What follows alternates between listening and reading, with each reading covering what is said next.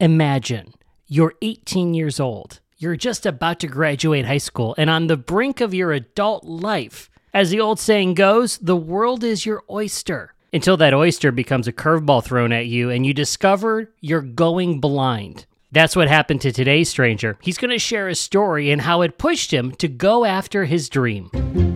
Hi, I'm Matt Hayes, and this is episode number 32 of Meet a Stranger. A few weeks ago, I was walking through Washington Square Park in the middle of New York City when today's stranger was working on a video project. We struck up a quick conversation about his journey to New York City, and I thought I'd have a quick chat with him for the podcast. I asked him a simple question, just curious what he would say, and his answer was not what I expected at all. Yet the message and the insight that he shared was something we all could learn from. Take a listen. Tell me something that people would be surprised to hear and learn about you.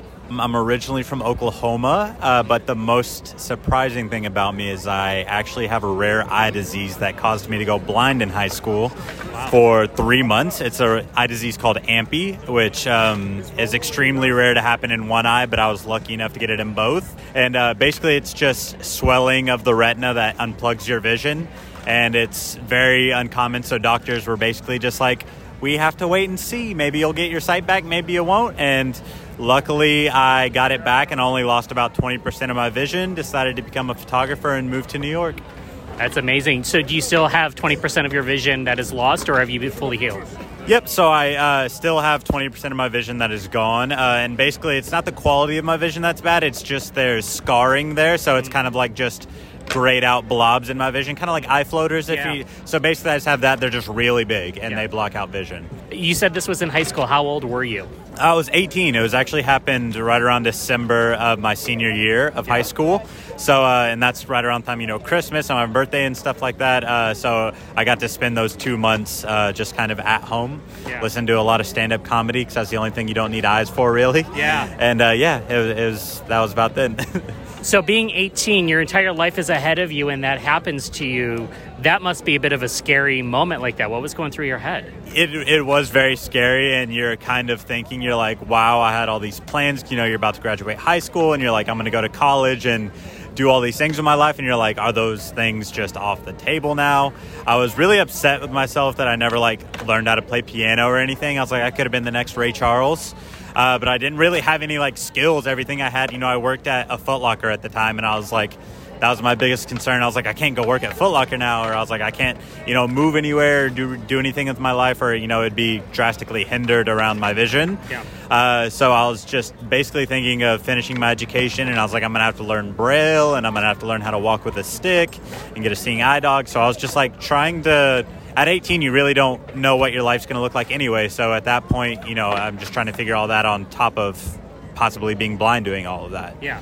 So once you were first diagnosed, how long did it take for you to learn that you would be able to see again? Or was there a period of time where you were going through that thinking that I might be blind for the rest of my life? What were the doctors telling you? So it disappeared really quickly. My vision, it started out with a few eye floaters, kind of like when you stare into the sun on accident and you're kind of blinking. That happened in probably a few days time. Yeah. And after I went and talked to a doctor, they were like, we really don't know what's going to happen, and we just kind of have to wait and see. And I went in for weekly visits where they injected me with dye, and they numbed my eyes and tried to look at everything. And but after about 2.5 months, it slowly started to come back as the swelling on my retinas went down. And they're like, we just have to keep seeing how much it's going to improve until they finally decided, they're like, okay, we think, after about 2.5, 3 months, they're like, we think you're stable now, and it's probably this is where it's going to stay. Mm-hmm. And that's when we started looking at corrective, vision for regular eye stuff of getting glasses and stuff. Yeah. When you're a teenager, and we all have our high school friends, it's a different time when you have friendships. Friends are different. We're teenagers. We have certain attitudes and things like that. What was that like going to your friends when you're just a kid to say, hey, I might have this life-changing experience? Were they supportive, or what was that like? Funny enough, it was a really humbling experience. During that 2.5 months, I actually had not a single person come visit me from school or my so-called friends. Wow. So, that was a really like eye-opening experience, I guess, of like, it was really humbling. And I actually had a girlfriend at the time who was, as supportive as you can expect someone to be in that circumstance at 17, 18 years old. Yeah.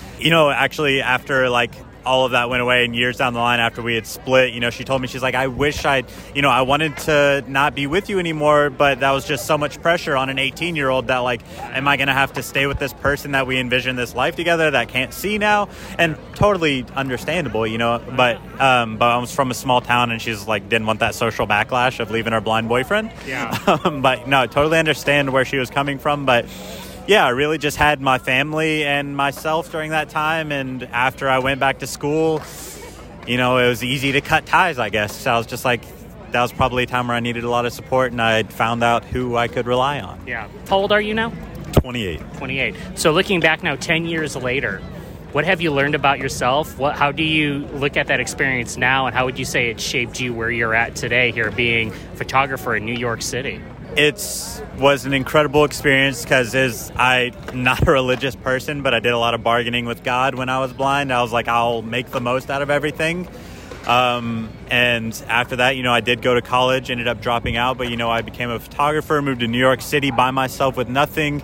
I led a 6-year fight career as a, Muay Thai artist, and I really just let myself try every single thing that I wanted to try, because this eye disease that I have, although it is rare that it happened once, there is a possibility that it will come back someday, and I could not be so lucky to get my vision back if it does come back. So I, try and remind myself that, if I do wake up blind again, that I got the most out of it, my second chance.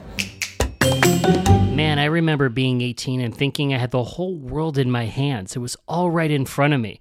I couldn't imagine having all that thrown into question by something like that happening to me.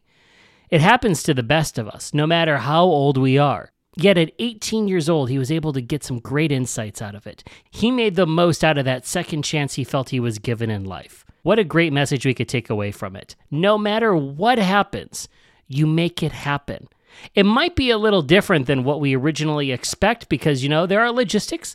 Certain things in life do happen, and maybe we can't go exactly after what we wanted. But what if in that, we can still find something absolutely amazing to do with our lives? Thank you so much to stranger number 32 for taking a few minutes to chat with me, and good luck with your new business.